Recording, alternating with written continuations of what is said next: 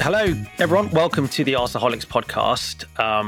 I'm Raj. Thank you for all those who wrote in and said you preferred me as a host. So we are sticking in with me as a host as a result of the amazing feedback, but also because Mize is on holiday in Spain. Mate, and your dog writing you a fake letter doesn't count.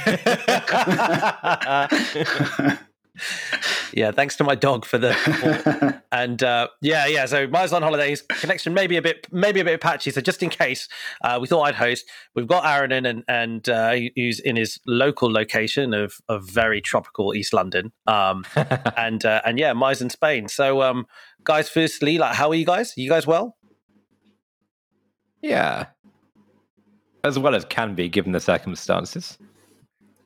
Yeah, I think I've been quite lucky because obviously, like you said, I'm away at the moment, so I was able to kind of switch off from the game a little bit after the result, and just distract myself with other things and lots of beer and cocktails. So I guess I'm in a bit of a good position for the next couple of days until I get back.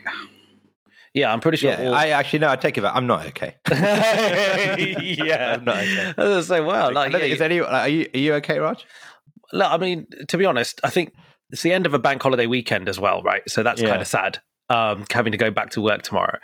But it didn't help starting off the bank holiday weekend. Well, starting off, I guess it was Saturday, early kickoff, getting absolutely annihilated. And annihilated, I think, is probably generous. We previewed this game. None of us expected us to win the game. It was a very tough fixture on paper. So I think beforehand, everyone had their expectations, in line, I'd say. But we got truly battered. Guys, I know it's a couple of days since the game. So what we're not going to do on this podcast today, we're not going to go into intricate detail on all the various goals that we conceded. Firstly, because there's probably not enough time because there were so many of them. But also because I'm sure that everyone's seen the game, everyone's seen the highlights, everyone sort of wants to move on. We do want to talk about some of the more thematic issues. But guys, just at a high level, how did you feel, and how do you feel after the game? Yeah. With regards to the game specifically, not just about life. Put it this way: it was the first. It was funny because I was thinking about when we were preparing for this about what if we have to talk about the goals? And after 2-0, I couldn't actually tell you about the third, fourth, and fifth goal. Not because I wasn't watching, although I was very tempted to just switch off and be like, sod this. But it all just merged into this big mess of just rubbish. Yeah. And I didn't want to watch the highlights of that one again. So I'm kind of glad we're not going through the goals again so far. But yeah, it was, like you said, it was one of those where we knew we would lose, but there's a way to lose and there's a way not to lose. And actually, there's a way to lose 5-0, and then there's a way we lost 5-0, right? If we had played that game, going forward, scoring some really, not scoring, but creating chances, and Ederson had made 4 or 5 good saves, and then we had done what we had done at the back, or they just cut us open with 5 brilliant goals, then you say, okay, well, it sucks, but yeah, that's kind of the good way to lose 5-0. And then there's doing what we did, which is it brought back a lot of memories. This isn't the first time this team have done this, and we can probably discuss that. But yeah, it was not good, and I was really annoyed. And I question a lot of the things I've probably said on this kind of channel and podcast for the last 6 months or so that we've been doing it. I question how much of that I actually believe now. Yeah, I mean, just before going to Mize, do you want to expand on that a little bit? Because that's interesting. Because what have you changed your mind on? Just the manager generally. I mean, I keep flip flopping between one school of thought, which is, okay, we lost to Chelsea, we lost to Man City, and we lost to Brentford, and that is bad in itself, but maybe only 3 points off where I would have expected to have been, and we have a couple of injuries. But the other part of me is well, even if we get those 3 players back, are we really going to be where we want to be? And are we going to experience, is this really going to get better? Or is this, because some of the things that are happening we've seen for a while. So is this the best that Arteta can do? Or how much can it really get so much better? Because right now it's so bad. And if it gets a little bit better, that's where we were at the end of last season. But we know even the end of last season's football, that wasn't the best. We were winning, but it wasn't the best. So does it really get significantly better? And can it get significantly better from where we are now? Because we do need to get significantly better. And is Arteta the guy who can get us there with the number of problems both on the field and off the field going on? Yeah, what do you think, Mize? Can he? I'm losing confidence, to be honest. I am losing confidence. I'm not Arteta out. I haven't been Arteta out in his time at Arsenal. I think all of us have been pretty kind of fair in terms of our criticism. None of us are kind of these fans that jump on the bandwagon and immediately want the manager's changed. However, I'm losing not patience. I guess I'm losing the faith that I had before a little bit. And look, Aaron and he's touched on it. I echo a lot of what he said. It's hard to get behind what he's trying to do when you can't really understand a lot of the decisions that he's making. You're talking about going back to last season, in-game decisions, substitutions, timing of substitutions, been quite odd.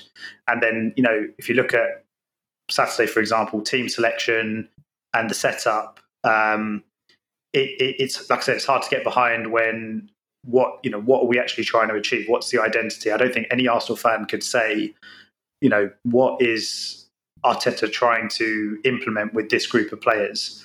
And that's a worry. And like I said, the sort of team selection was really odd before the game. And even if you kind of look at it, take away the City game, even take away the start of the season in terms of the games we played, even if you look at it kind of from a level above and you look at some of the decisions that are being made with regards to players in, players out, it's all just a bit of a mess. We're going to talk about it, I'm sure, but the whole Maitland-Niles situation today, that's kind of another pretty embarrassing moment for the club and for us as fans. All of these things seem to be just happening or have been happening a lot in the last few years.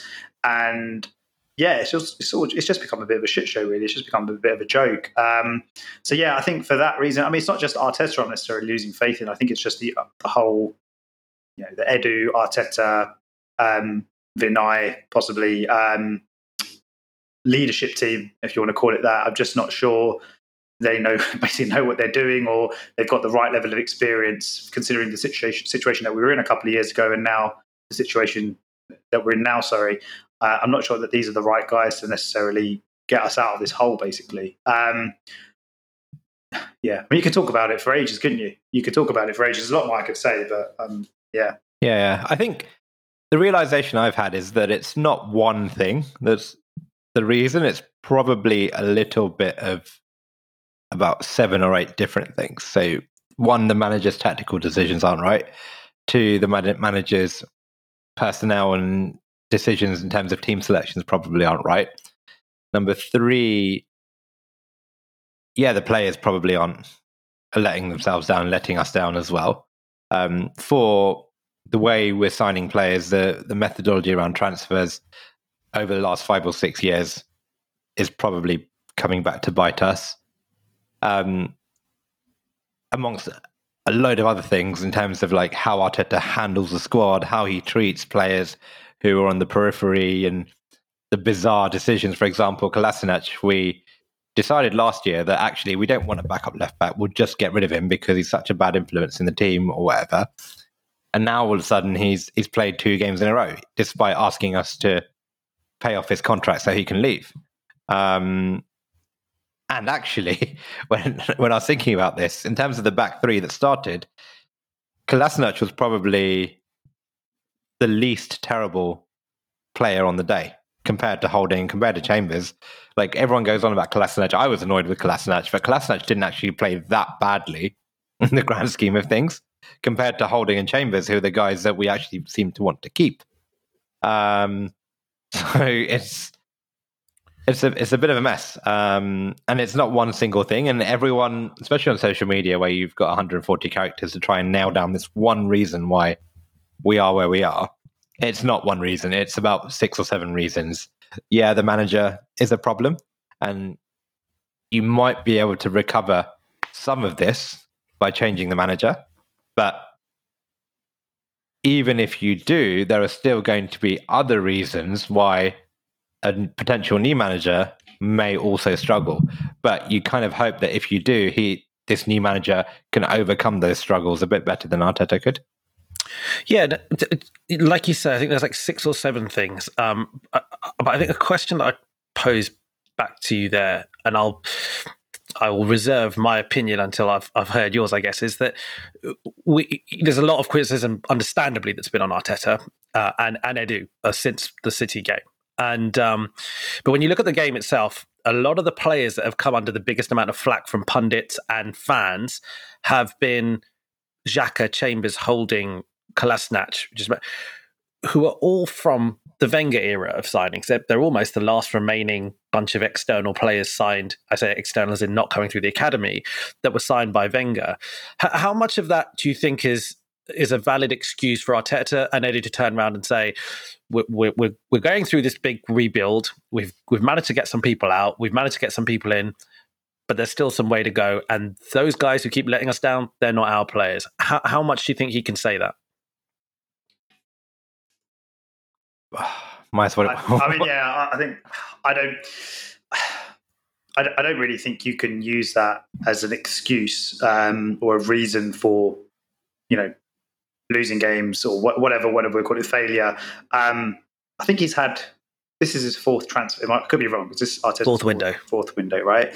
Which, that's a decent number of windows to kind of shape the squad how you want to shape the squad.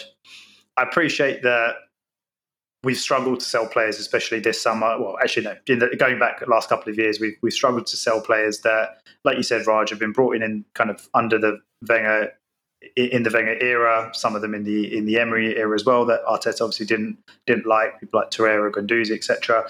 And it's been a big struggle, and it's been a big overhaul, and it's obviously therefore been a big job.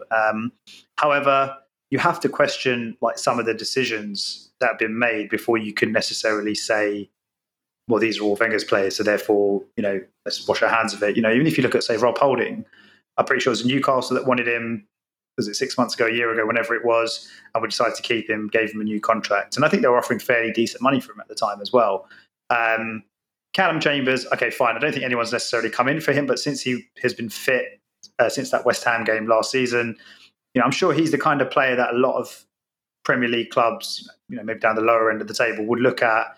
Obviously, he's done that on loan, Fulham, Borough, etc. And I'm sure that he would be quite an attractive option for them. So, even when you look at Xhaka, we didn't sell to Roma because they didn't meet our asking price. And okay, fair enough. I'm not saying we should get completely mugged off, but he was, that was the kind of move that you probably needed to make and take a loss on in terms of what you're asking for. Just not so much to, you almost just have to accept the loss to move the club and move the mindset forward, if that makes sense. Going back to Xhaka and offering him a new contract, and loads of people have talked about this on Twitter, we've talked about it, it sends the wrong message. It doesn't really show much leadership. It doesn't show much direction, and it doesn't really show much of a plan. And, for however much Roma were lowballing for him, for example, surely that's, in that particular example as well with Xhaka, that's the one we just say, well, look, we're just going to have to bite the bullet. We're just going to have to take the 10, 12, 15 million euros, whatever it was that they're offering, because we need to change our central midfield up. We need to bring in someone different, whether it's a young player, whether it's a player from the academy or whatever it is, or we bring in a Basuma or whatever. That's an area that it hasn't worked. It just has not worked with him, and he demonstrated that again on Saturday with his red card. So, to answer your question, Raj, no, I don't think you can use that as an excuse for those players, an excuse personally. I think he's had enough time to move them on, or make a decision to say they're not going to be good enough. You go to Edu, you go to whoever's making these decisions, say, look, for whatever the cost is, whatever we need to do to get rid of these players, we need to do that. And I know we've done that with like Mustafi and other players. We've paid them out, and we're probably going to have to do that for a few other players as well. Like Kolasinac, we might have to pay him out on his contract to get him out of the club. But I don't know. They've been pretty cutthroat with a lot of players, and there's these other players that seem to be substandard that they're still sticking with. So, yeah. Yeah, I totally agree. Some of these players, like it's getting to that point now where some of these players are Arteta's players. You know, Cedric, for example, who was awful on Saturday. He joined when Arteta joined, right? Now, yes, that was in the time of the Sanyehi Edu era as well, and but that signing was a bit of a mess of a signing. We gave him a 4-year contract, and now in pre-season he barely got a look in because he was third or fourth choice right back, and then all of a sudden he's starting away to City because we've decided that he is now the best player to start at right back for us in one of our toughest games of the season. So there's just no consistency in the decision making on who he likes, who he doesn't like. There was a period where Gabriel, who is apparently one of the reasons we're not defending well, when he got dropped because he had a few bad games. Pablo Mari, who Arteta signed, it was Arteta signing, right? Yeah. Who came in, I can't remember when. He came in on a loan initially, didn't he? And then he was... Yeah, he came on loan, and he was deemed not good enough to play because he had a shocker, and he did have a shocker. And we're playing Kolasinac now instead of Pablo Mari, who was Arteta's number 2 centre-back. So, there's just so much inconsistency. Then the Xhaka thing really annoys me because, this isn't the first time that Xhaka's got sent off. It's not the second time. It's probably not the third, fourth, or fifth time that he's done this. We know that Granit Xhaka is a player who, for 70-80% of the season, will have a reasonably decent game, help us with possession, keep us ticking along. But 2 or 3 times a season, he will do something that will cost us a game and cost us points. And he has done that consistently for the last 4 or 5 years. Myers, you shared an article where Wenger basically said, this guy probably shouldn't tackle. Right? So this is 2016. Wenger is saying, 2017, Wenger is saying Granit Xhaka should not tackle. Right? And if we know this, Arteta knows this, right? And the management knows it. And therefore, when Granit Xhaka is making a mistake, that is a mistake that we have decided that's okay. We're willing to pay that price because we know Xhaka is going to make that mistake, but we're keeping him on because we think the benefits of keeping him here for another year of his reasonable midfield play is worth it. Is worth him doing these things because we know that. It's not a surprise that he's done that. Is there something actually quite funny reflecting on it? The idea of a manager spending, at that time it was about 35 million, about 35 million I think we spent on Xhaka, signing a central midfielder who's a sitting central midfielder, he's not an attacking central midfielder, signing one and basically just going, I know he can't tackle, I've told him not to tackle. Exactly. It's a bit weird, isn't it, actually? And actually, I know, I was a bit annoyed with the ref because that red card, you could argue was maybe a bit harsh, but you could also see why he gave it. And you can definitely see that if you're Granit Xhaka, you know that if you go in with 2 feet, you're going to get sent off. There is no doubt about it. And you could argue how unfair or fair that is. But I know that, you know that. Granit Xhaka also knows that. So ultimately, he's just been a bit of an idiot again. And he will cost us points. He'll probably cost us points again. It's a bit like David Luiz, actually. David Luiz, great defender, but you know he's going to cost you 6 to 10 points a season just by doing something stupid, and we got him out as well. So yeah, I am the consistency, and no manager can say these aren't my players, because ultimately any manager who comes in is expected to perform with the squad you have, and if you can't make the most out of your squad, it's almost very arrogant to say these aren't my players. therefore I am not responsible for getting them to perform. Mm-hmm. You have to accept some responsibility, and ultimately you have to accept responsibility for the players that you pick and that you put onto the pitch. If you're starting Granit Xhaka instead of Lokonga, you're accepting the mistake that Granit Xhaka makes. If you're starting Cedric at right back after having dropped him last season, brought him back in, dropped him or whatever over Bellerin, Chambers, whoever, you're accepting the Cedric's performance. That's on him. So I do think we will get better with better players, but that's obvious. Every manager and every team can say that. So yeah, he does have to take quite a bit of responsibility. The question is that enough to see him get sacked? And when is enough? That's a different question. But is he under pressure, and is he responsible for some of the performances and the issues? Absolutely. A question I guess built on that is, are we in theory, because I agree with everything you said, Aaron, in terms of I don't think managers should be able to play the card of not everyone in this team is my signing. They should never play that, in my opinion. But if we compare, let's cast our minds back to, I think, February 2021. So February of this year, we played Man City the last time when we were at home. We lost 1-0. If you recall, Sterling scored that headed goal in the second minute, right?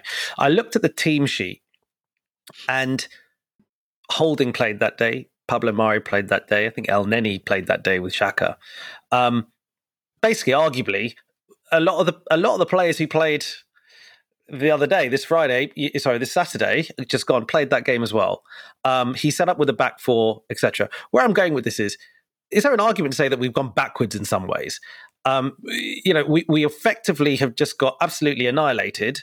And it felt like, if we go back to February, you talked about a manner of losing. We only lost 1-0. We conceded in the second minute and actually found a way to just, I guess, survive until the 90th minute without, until the end of the game without conceding more. And when you're 1-0 down, you're always in the game to some degree, aren't you?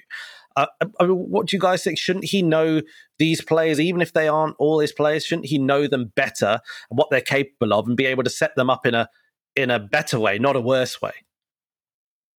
Yeah, I mean, I don't know if we've necessarily gone backwards, but we're definitely standing still. But there are signs. I think there are signs we're going back. It's too early to tell if it's a trend, but in the first 3 games of the season, I think defensively we might be going backwards. Yeah, possibly. And then I guess then you throw into the equation or the argument, we've not had Gabriel, we've not had Thomas Partey, etc. And then, so it's hard. It's quite hard to judge. It's quite hard to judge based on just 3 results when we've had so many key players missing. To say, we're going backwards compared to how we finished the season last season. I know you're comparing 2 specific games against City this time around and last time around, Raj. But, if you take sort of the back end of last season where things were looking quite positive, and then you compare it to the 3 games so far this season, it's quite, do you know what I mean? It's quite hard to just say, yeah, things are going backwards. So that's why I kind of say, I don't think things have moved forward, because my reference point from last season is we had obviously we had a poor first half, we had a good second half, so we sort of averaged out of eighth position. The thing that I refer back to in my mind and makes me think that this just isn't working is the Villarreal second leg, where it was a game where we obviously had to win. We needed to score a goal. I think it was it a goal? I can't remember now, but I know we needed to score. And that game was just so flat. Considering it was a European semi-final as well, it was just a very, very flat performance. And it reminded me a lot of the 3 performances we've had so far this season. So from that perspective, that's why I say we're definitely not moving forward based on what we've seen so far. And it's just, I mean, like I said, we could talk about it for ages, right? But it's just really, really worrying. It's just really worrying watching these games, especially the Brentford game and probably the Chelsea one, the 2 that you probably say we should compete. We'd probably expect to compete a bit more in those 2 games, considering Brentford is Brentford. No disrespect to them. Obviously, they were the better team on the night, but they are a team that's, despite all that, got promoted last season. And the Chelsea game being the first home game back after COVID with fans and everything, they're the 2 games that we both looked at and probably thought we expected a lot better performances. And the performances were poor, and this lack of identity is the thing that's massively worrying me. Defensive mistakes can potentially be eradicated with good coaching or better players, but it seems like he's tried almost everything. Maybe maybe I'm being a bit harsh, but it seems like he's tried almost everything with the players he's got going forward, and we added Ødegaard to that as well. Now, I'm pretty sure that was after the Chelsea game, and there just doesn't seem to be, like, if you watch us, right? If I turn this back to you, like Raj, for example, when you watch us trying to move the ball forward into dangerous areas and create chances, what would you like? How would you describe that approach? How would you describe that tactical approach, or what do you think we're trying to do? Would you be able to? Honestly, I think normally when we set up with our normal four at the back, it seems like he likes the idea of trying to get Tierney to overlap and get it to Tierney and whip in the low cross. We'll probably use Ødegaard more now that he's here. But like you say, if you look across the games this season, there's been no pattern whatsoever, partly because the systems have been different. If you look at like the game on Friday, absolutely, there's no. So I keep saying Friday, on Saturday. There's absolutely nothing that I could say. I couldn't come up with any idea of what the attacking plan was that day, aside from give the ball to ESR and see if he can carry it a little bit, and that was it. But I agree with your general point overall about what is he trying to do. At least when he started, when Arteta took over, it seemed a bit clearer, didn't it? He kind of played a very specific kind of counter-pressing system, and but now, no, I can't see it. So I completely agree with that observation. I was just going to ask as well, just a slight segue, but do you think, like, there was talk today, I think there was talk after the game that the players had an emergency meeting. I don't really know exactly what that means. But there was talk on Twitter today or yesterday that, Arteta's lost the dressing room. And I know these things are going to come out. People are going to tweet this and it's going to kind of spread because people like to talk about this kind of stuff and retweet this kind of stuff. But do you think there's any truth in that? And that links to some of the performances that we've seen so far this season? Like, do you think the reason that when we watch these guys pick up the ball and you kind of expect to see, Aubameyang making a run, Pepe making a run, quick movement, just people trying their best to almost make something happen, considering we haven't scored a goal this season, we haven't really created many chances, and you don't see that third game in a row, does that make you think? Because it makes me think, oh shit! Like, are these guys even playing for the manager anymore? Is it a situation where they're just not trying as hard as they potentially could be, considering they are all international players? They're all worth a lot of money. They've all shown they can do it at some stage in their career. Yeah, I think in a normal world, that would be my conclusion. Maybe I'm kind of being too nice and too kind to Arteta, but the circumstances have been extraordinary in the fact that the Brentford game, we literally started without any strikers. We had Saka that wasn't fully fit, and we played Balogun and Martinelli. Martinelli just come back from Japan. Balogun has barely played, or hasn't played any Premier League football. Then you get to Chelsea, and the squad and the attack is still very much threadbare. And then you come to City, where the players in the attack actually, for the on paper, were probably a bit more fit and probably as ready as they, what we'd say is close to first choice. But then we go down to 10 men after like 30 minutes, and at that point the game's over, and we really struggle to attack. But actually, and this is really kind of, what's the word, like clutching at straws somewhat, but for the first 10 minutes of that game, we actually looked okay. Yeah, going forward. 6 minutes. Yeah, we 6 good. Minutes. Yeah. We before they scored, for those 6 minutes, it was probably the best 6 minutes of football we've played all season. So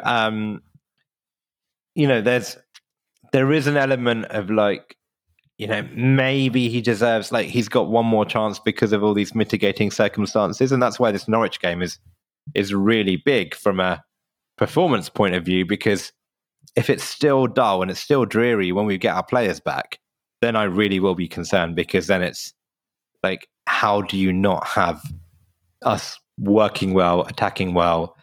Because we said, when we didn't make Europe this year, the one benefit of not being in Europe is we can really prepare for these games. We can have the perfect tactical plan.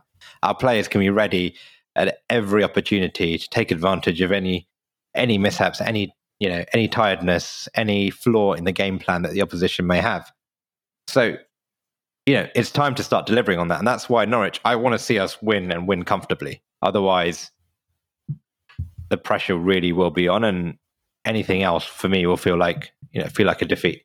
Miles, to build on your losing the dressing room kind of point, like I think that there's two ways of losing a dressing room, and one is arguably more dangerous than the other, and I think that might be what's actually happening here. The other one, I think the most obvious way is like a manager loses the dressing room, players tangibly don't get along with the manager. Yeah, there are fallings out, there's bad blood, there's bad temper, like there's just, players don't want to play, consciously don't want to play for the manager. I think that's one element of losing the dressing room. I think the more dangerous way is when the players don't even, I don't get the impression that the players dislike Arteta, and I don't get the impression that they want Arteta out necessarily, but I do get the impression that he's not necessarily getting through to them, and he's not able to motivate them in the right way. And some managers do it through fear and shouting and whatever. Some managers do it through, I know, Harry Redknapp and the style of just basically telling everyone they're the greatest in the world. But if I take some of the goals, for example, we conceded against Man City, even actually if we go to Chelsea, even if we go to Brentford goals, some of it for me just feels like effort, and it feels like people just not jumping. I know it sounds silly, but like just not competing for balls, not being so switched on. And sometimes I see other managers, like I see other teams, I see like your Chelseas or whatever, who have players who have gone through various different managers. Some of those players, Christensen, for example, is a good example of a player who I haven't always rated. Like I haven't always rated through the years, but I see him now under Tuchel, and he's everywhere. He's like, he's putting 150% out. And I look at our guys and I go, are they doing that for Arteta? I think that's a concern for me. I don't think it's a question of effort. I don't think it's a question of desire or want. I've genuinely believed that these players are, in the most part, doing their best. I think it's a question of they're simply just not good enough to consistently perform over, maybe not 3, 4, 5 games, but over a season or 2 seasons. Someone like Callum Chambers is a perfect example of that. Rob Holding is another great example. Someone who will probably be okay for brief stints. There was a part where I think Rob Holding said he thought he might get a sneak into the England World Cup squad, right? But you look at them now and you think, well, there's a reason you just aren't good enough, because you make mistakes like that. The Chambers got out jumped by Gundogan. How does that happen? Yeah, but I was just going to say, mate, like I do agree with you, but I guess leading on from what Raj was saying, if you took a look at the other end of the pitch, and that's probably where I was. My point was more, looking at the other end of the pitch, and you look at some of the world class. I say world class, but whatever, like the Aubameyangs, the Lacazettes, the Pepes, the Xhakas, even. A lot of these players we know that they can put in a performance, and maybe it is, this is the thing. Like, we know Aubameyang can do it for a whole season. We know Aubameyang's got an amazing goal scoring record, but he does, and we said it last season as well, he can sometimes look a bit disinterested. He can sometimes look a bit like, like last season. I know he had like an off season for various reasons, and you've got to take that into account. But there were times when the ball just wasn't even sticking. Like, it was a very easy ball to control. It was coming into him, and it was just bouncing off him. Like, he didn't look like. And I'm getting sidetracked a little bit, but the point I was trying to make is, when you're in a position that we've been in, especially after the first game, the Brentford game, right? We lost a game that we should not have lost, and we put in a performance that we should not have put in, considering it was the first game of the season. When you go into the home game against Chelsea, these players should be completely like fired up, whatever you want to call it. Like, they should just be up for it. London derby, fans are back, full stadium, etc., etc., etc. And they weren't. Like, it was another very flat performance. And then you could take that. But is that because of effort, or is that because of the coaching, the game plan, the tactic? But coaching, game plan, whatever the coaching, the game plan is, right? At the end of the day, I kind of feel like your game plan gets, of course, that's key, that's important. It gets you to a certain point, but then also you kind of are looking at certain players to just explode a little bit, or to almost take a risk. And I don't see this team doing that. And maybe they are being told, keep that, what's the word? Handbrake down, basically, handbrake on, whatever you want to call it. Like, maybe they are being told, no, don't try a 25-yard shot. Don't make that run. No, we want to keep passing it, left and right until we get it out to Tierney. Whatever it is, like I can appreciate that, but I don't know, man. I just kind of feel like I'm not saying that he's necessarily lost the dressing room, but there's a lot of stuff that's been coming out. We've been hearing loads. You hear loads of stuff, and you don't know if some of it's true or not. And you've got to take some of it with a pinch of salt. But you've also got to look at it if you look at the last couple of years and look at a lot of the players that Arteta has clearly said, I don't fancy you, or I don't like your attitude, or I'm, whatever it is. And the way he's sort of treated certain players where, it's almost like they've done him wrong once, and then that's it. I'm cutting you, and I want to get rid of you. The Guendouzi's, the Torreiras, the Ozils. And if you're a player in the dressing room, if you're an Aubameyang or a Lacazette, and you're mates with these guys, even if you look at what's happened to Maitland-Niles today, even if you look at what maybe happened to Willock, like I'm not saying they're necessarily been treated badly. We don't really know, but you could potentially, like, if you're a bunch of mates and a couple of your other mates are being told, yeah, like, I spoke to the manager, he wants me out. That kind of disharmony starts to spread a little bit, and it's now getting to the point. Yeah. It feels like it's now getting to the point where 2 years on, it's now getting exposed, or it's now kind of coming out with the Maitland-Niles Instagram post today. Like, as bad as that is, that kind of maybe shows where Arteta is in terms of his like man management of the squad. Yeah, I agree with that. And maybe that. Yeah, but I think they're two different things on the pitch. I think they're two separate things. I think I'm beginning to question if Arteta tactically is coaching this team well, because of what you said, Miles. Like, there are just so many examples there where we're just not taking risks. We have some really talented technical players who can take risks, who can play through passes, who can get on the end of things, and for whatever reason, we're not.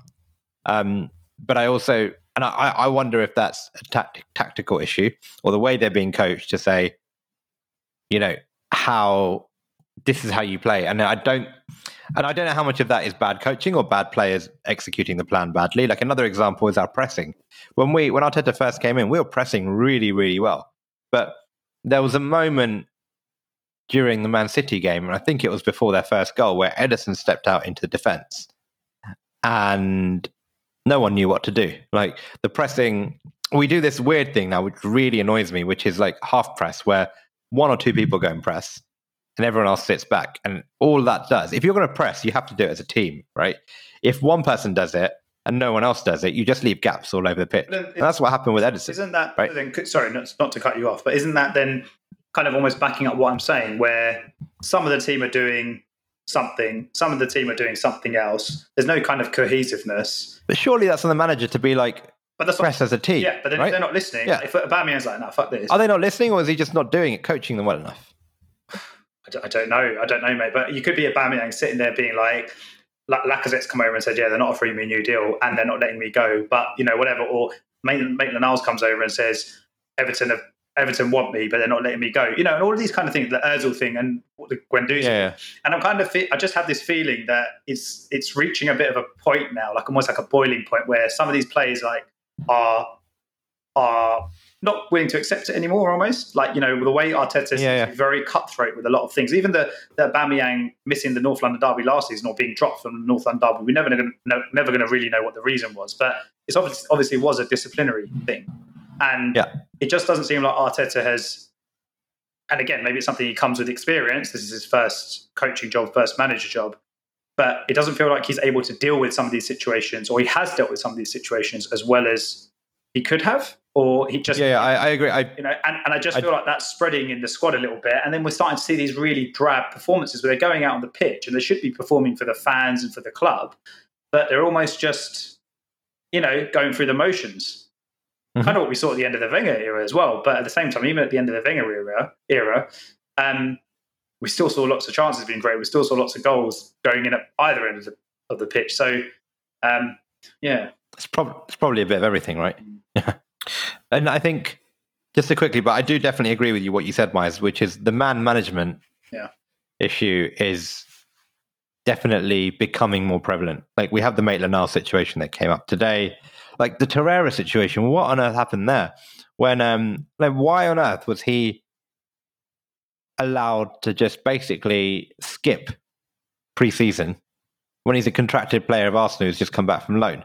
Like, how is that? Look at Kolasinac. We were happy to give this guy away. He was supposed to be sold off, and now he's playing 2 games. Why can't Torreira get a game here and there in a League Cup game?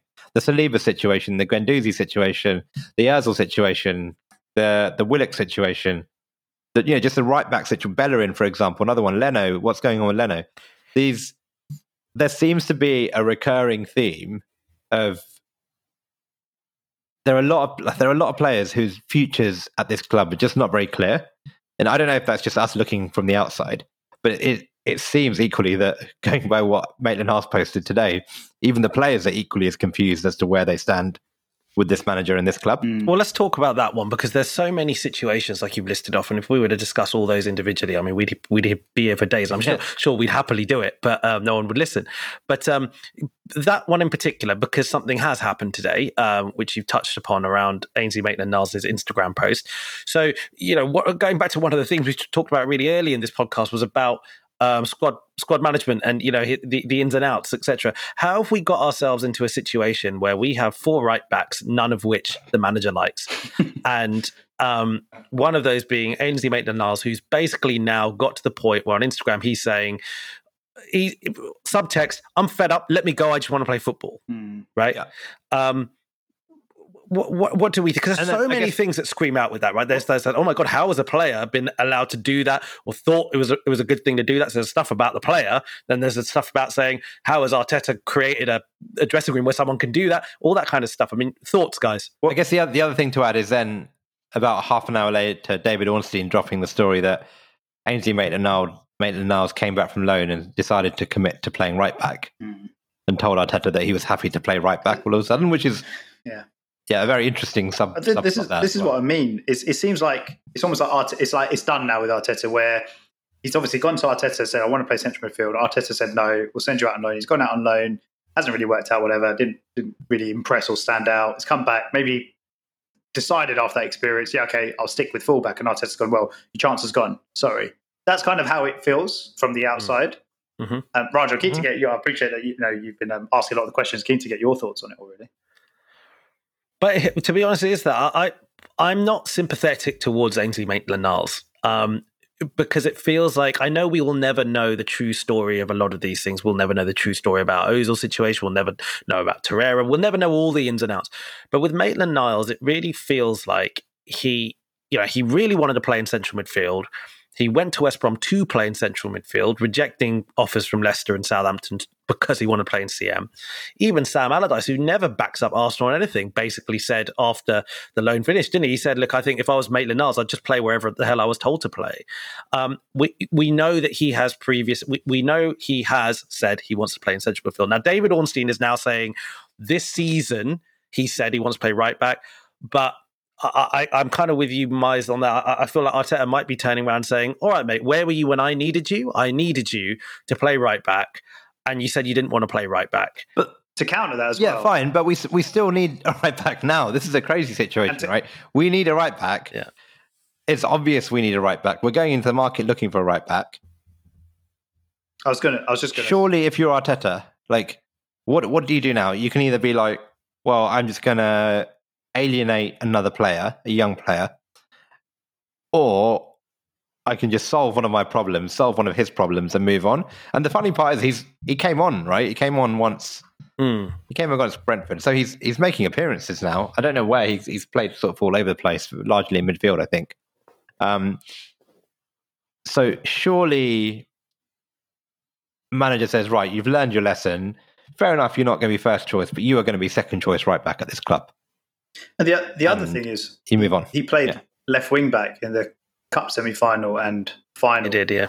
And he's obviously done Arteta a favour, maybe not a favour, but he's always gone into a position he's not familiar with, and end result is we've won the FA Cup. So that should build up some credit with Arteta as well. Feels like it. There's the other thing, Miles, where so that's all true, but there is other stuff. Again, the stuff that we might not know, which is disciplinary stuff, because one of the things we know, because Ainsley Maitland-Niles admitted it in an interview, was that he has turned up late for training at least once and was disciplined for it. right? So he even said that himself. He said, "Oh, it happened once." We don't know. It might have happened more than that. There may be things that Arteta has said. Do you know what? Like, I can't. I have to punish this guy. Now, the thing I do feel a little bit sorry for Maitland-Niles is it seems like, part of the reason why we're not letting him go is because we now don't want Bellerin to go to Barcelona because Barcelona might let Emerson go to Tottenham, and he's getting caught up therefore in this like side drama where we're effectively kind of, I don't know, just trying to not kick off a chain reaction of events. And if that's the case, if really, we're keeping him because we're just a little bit worried, we don't know how that situation will play out. I feel a bit sorry for him there. But, I mean, I would have to agree with the general point, I think, that you said, Aaron, and before, which is I think he's in the very least our second best right back on paper. So it's tough. It is tough. Yeah. I think he is a player who has been very badly advised. Yeah. Because ultimately, even if you are a bit annoyed, you don't go and post it on Instagram like that. And, you might be right. There are ways of dealing with that situation. And by posting on Instagram, you're not doing yourself any favors.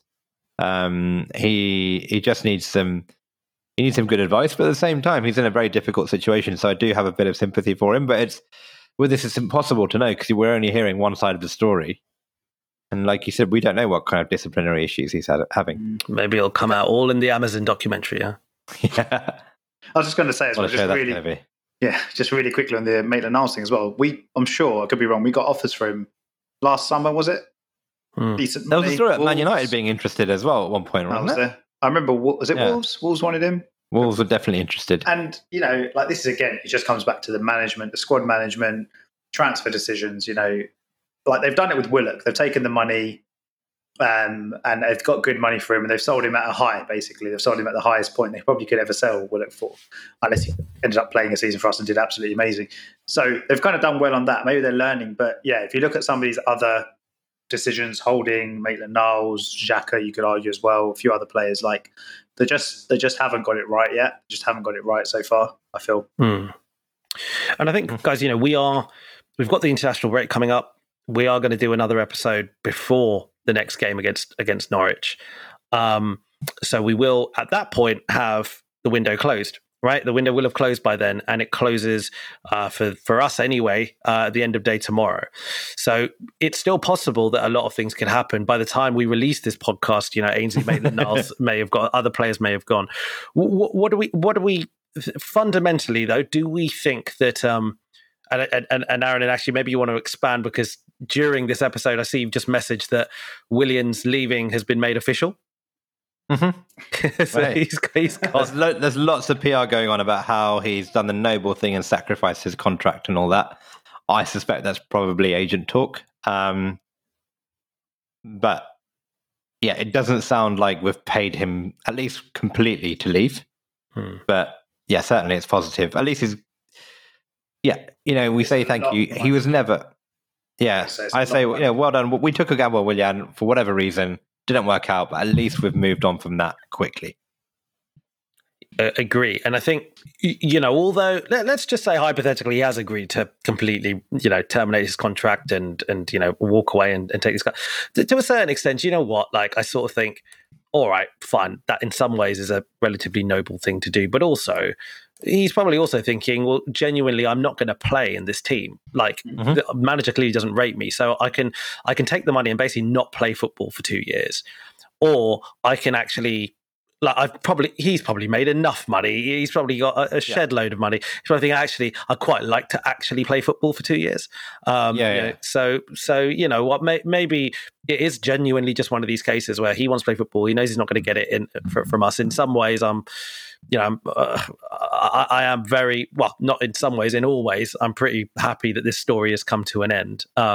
Although I did see the rationale in signing him in the first place, and I was obviously wrong. But again, like him, do you see the same thing happening with anyone else? Kolasinac, well, I thought he had his contract terminated a couple of weeks ago, but suddenly he shows up in our last 2 games. So could it? Maybe Torreira's going to come back next game. You never know. You never know. Yeah, there's a few rumors floating around. Incidentally, there's a rumor floating around on Twitter that AFC Bell has tweeted that something is very cryptic. That basically something big is going to happen, might happen in the next few hours, that will question how the club is being run. I mean, I feel a bit like I'm not sure I can even report the tweets of an Arabic Bell, but that is Arsenal Twitter. But let's see where that comes to. I don't think we can really discuss it much because that's literally all it says.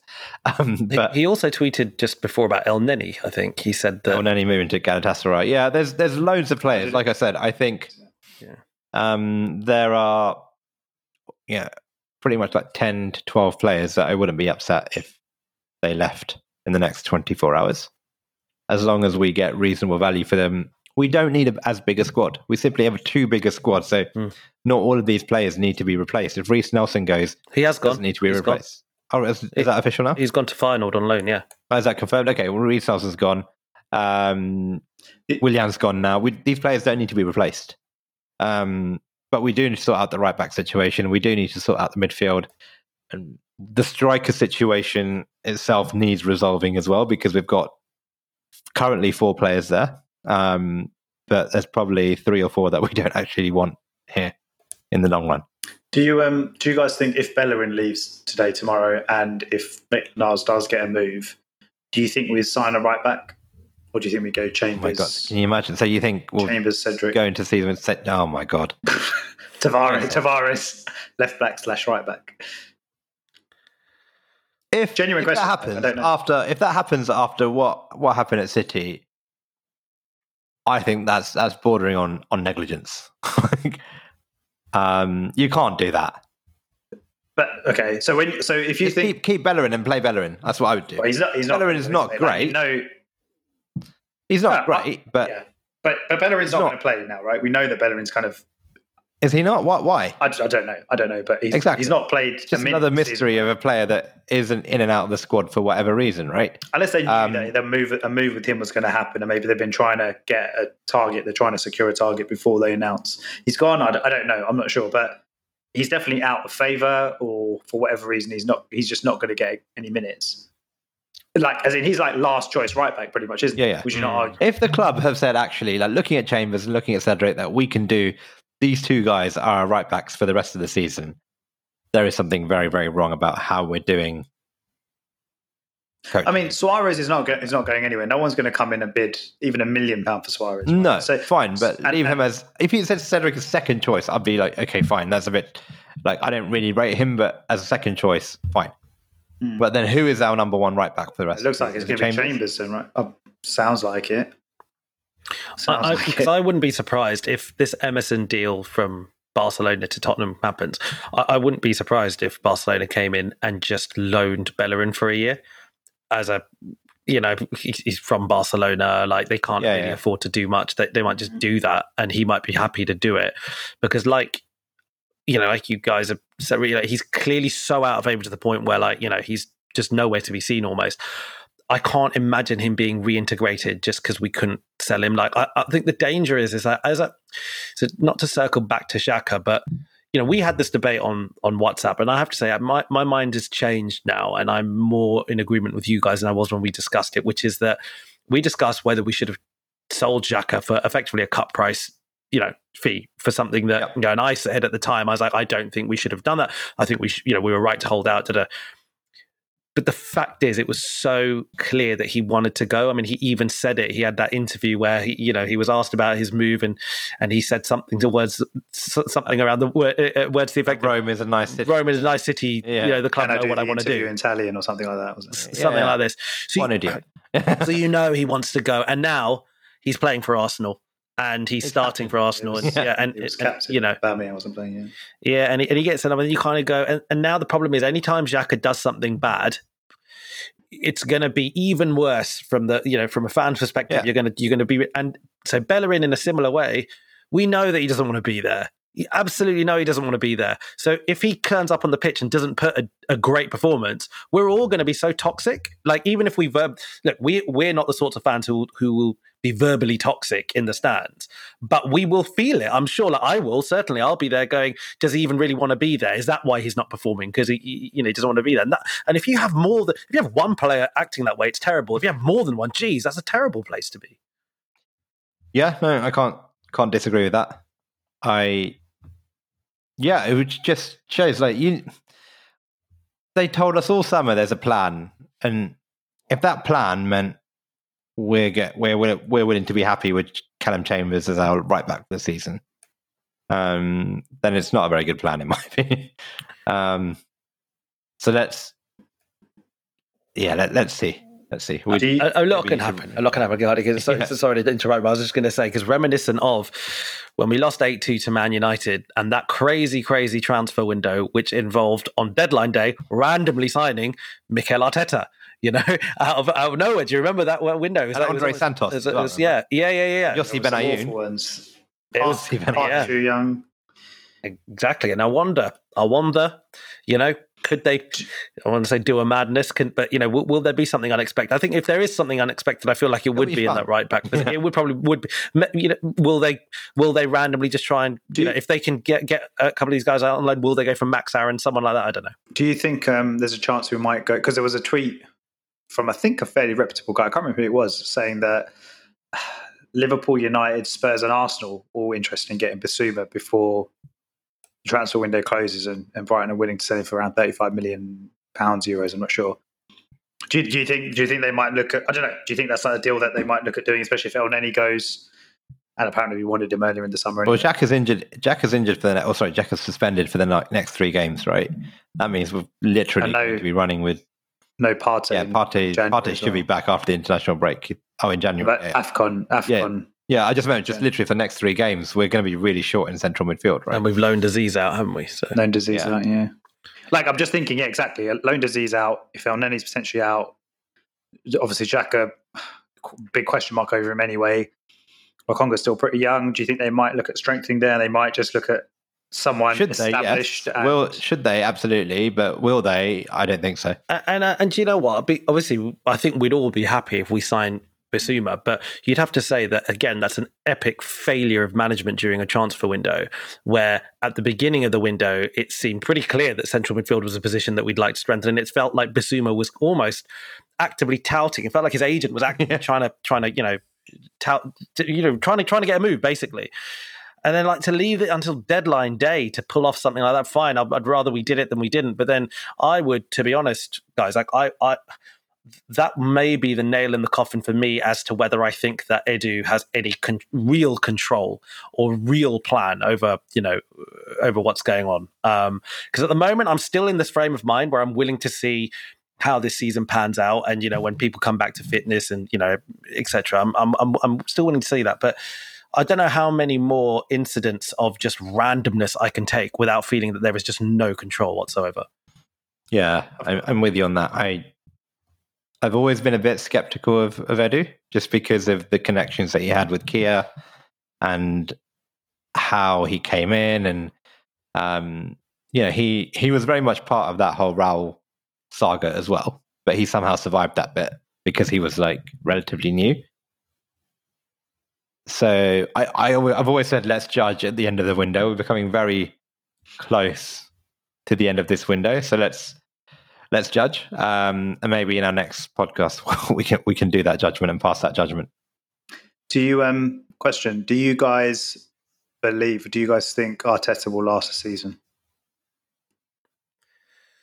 So when we discussed this in the last pod, I don't think my mind has changed since then necessarily. I think that he won't last the season, but I think that he's not going to get sacked during this kind of during this break. I think he won't. I desperately want him to last. I want him to do well. Don't get me wrong. Mm-hmm.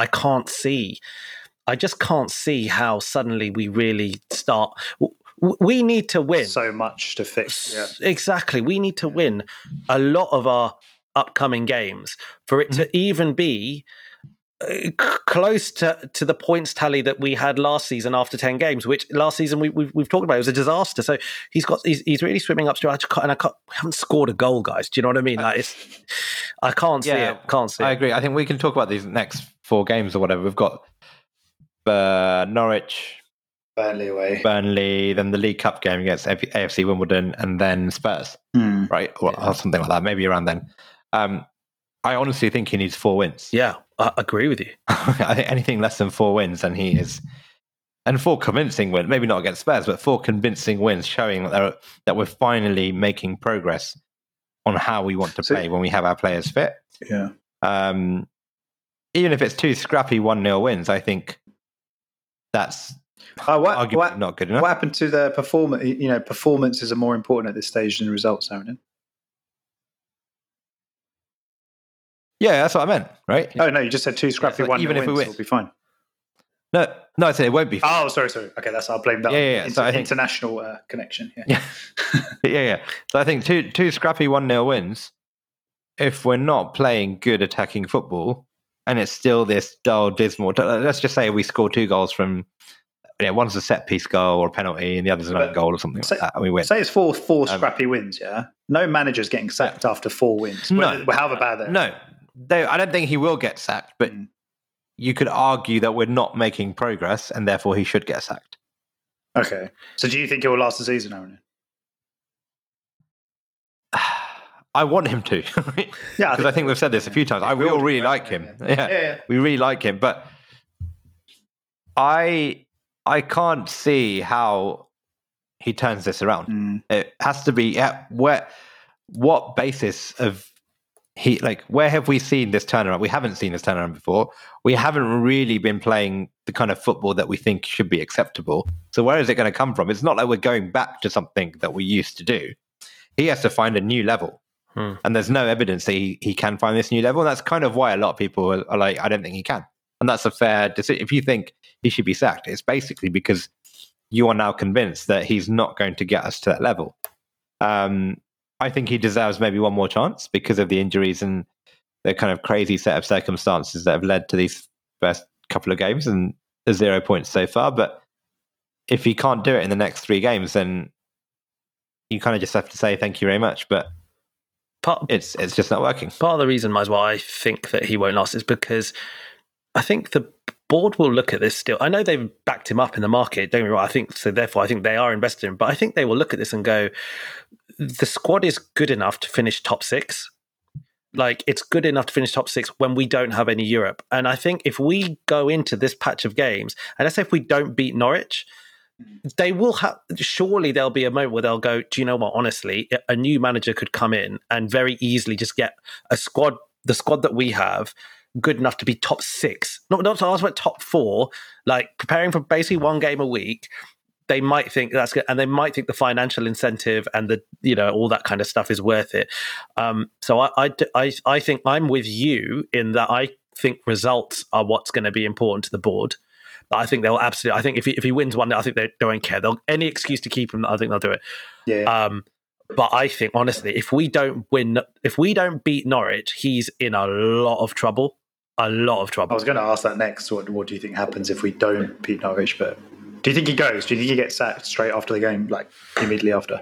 Oh, I mean, mate, do they wait until Burnley for whatever reason to see what happens? But why wait? That's what I'm asking. What do you think happens if we don't? Let's just say we draw or lose to Norwich.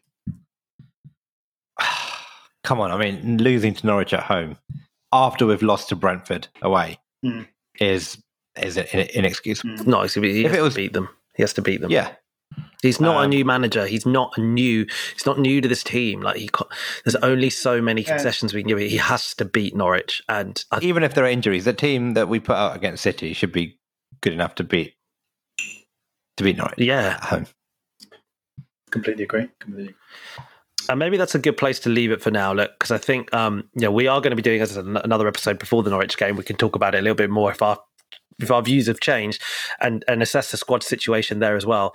I have a feeling there's going to be some funny twists and turns over the next 2 years. Yeah, let's get this out. So do you know what I mean? Exactly. So let's do that quickly. So look, we've signed Messi tomorrow, something like that.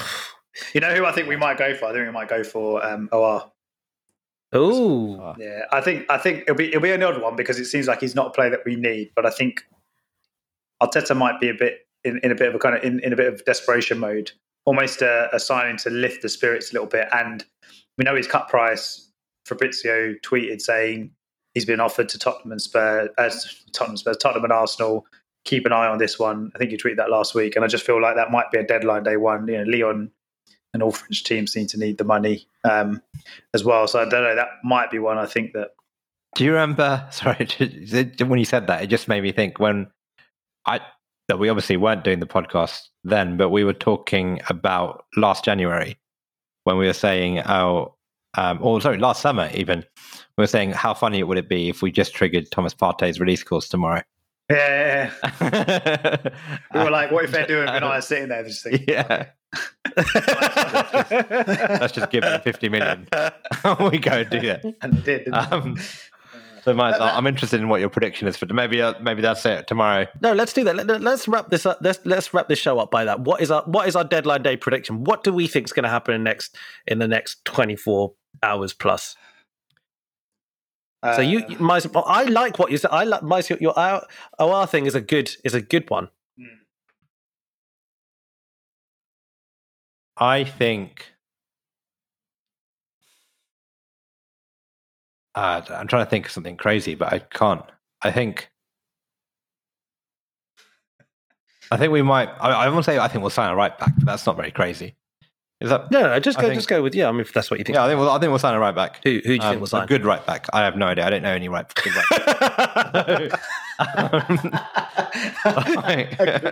A good right back, not a crap one. A crap one. Yeah. Okay, I can give you about 4 or 5 crap ones just at Arsenal alone. But no, I don't know. I mean, my scouting knowledge of European continental right backs is Imagine not we ideal. sign Bertrand to play right back. I think Aaron and I can get a heart attack.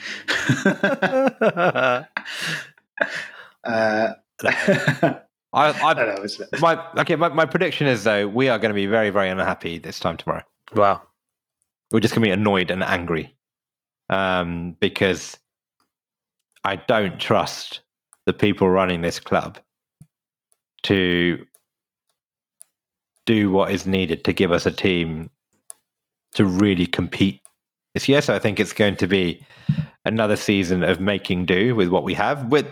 And the caveat is we have made some good signings, but ultimately we'll still be compromised in a number of positions where we either take gambles on fitness, gambles on people not getting injured, or gambles on players like Chambers, Cedric, for example, to come good. So I think after the start we've had, they're in like I said, a kind of a bit of a desperation panic mode. And I think they're going to look tomorrow for signings or 1 or 2 signings where they're going to kind of appease the fans a little bit and players that can just come straight in. Obviously, they've gone for a certain age profile with the signings they've made. I think they're going to maybe look at ready-made options that can come straight in.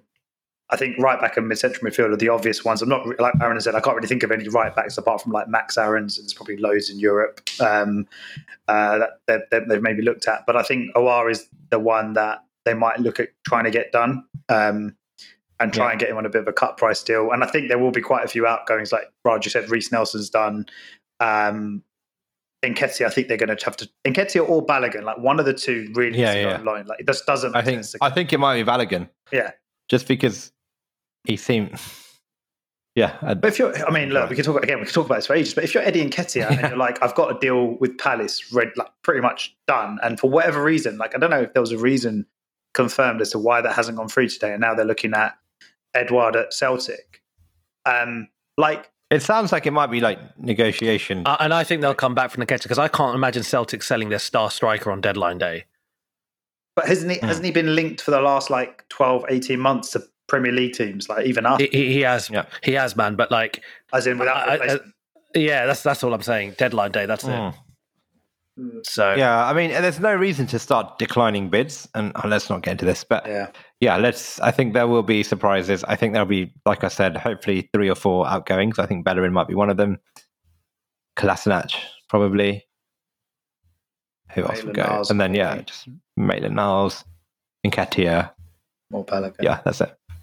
Yeah. Yeah. I pretty much agree with all that. I can't see how you keep Maitland-Niles after the Instagram post. I think it's just a bit weird. So I think he'll go. I think I pretty much agree with what he said. I actually agree with you, Miles. Like, I hadn't thought about that before. I think OR is like a really plausible thing because you know that's a player that they've clearly liked for a couple of seasons. For one reason or another, they've chosen not to pull the trigger. There have been some concerns, I think, floating around behavioural stuff, behavioural concerns being the reason why basically no club has gone for him. I wonder whether they just go, we need to bite the bullet, and the fans will probably be happy. And to be honest, with Xhaka's suspension and etc., I think they might well do that. So yeah, I can't see Bissouma. I can't see Brighton selling Bissouma on this late notice. Yeah, that'd be great though. Yeah, it'd be great. Bissouma would be a fantastic deadline day signer. I'd be very, very happy with Bissouma. I think we all would, right? Like, that's the type of signing that we need to try and just lift the mood of this club. Yeah, to actually say, look, we know we needed a step change, and here is another first team player. Yeah, agreed. To help us do that, but I don't see it happening.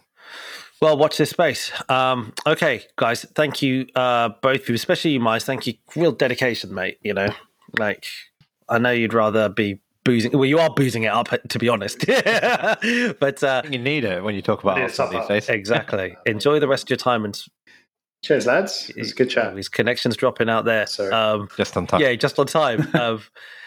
Yeah. Cheers, mate. Like, thank you. Thank you, Aaron. And okay, everyone, thanks for tuning in. We will talk to you next week when we may or may not have a number of our players, and we may or may not have one or two more. We'll see. All right. See you later. See you. Bye. Thanks, guys. Bye. Bye.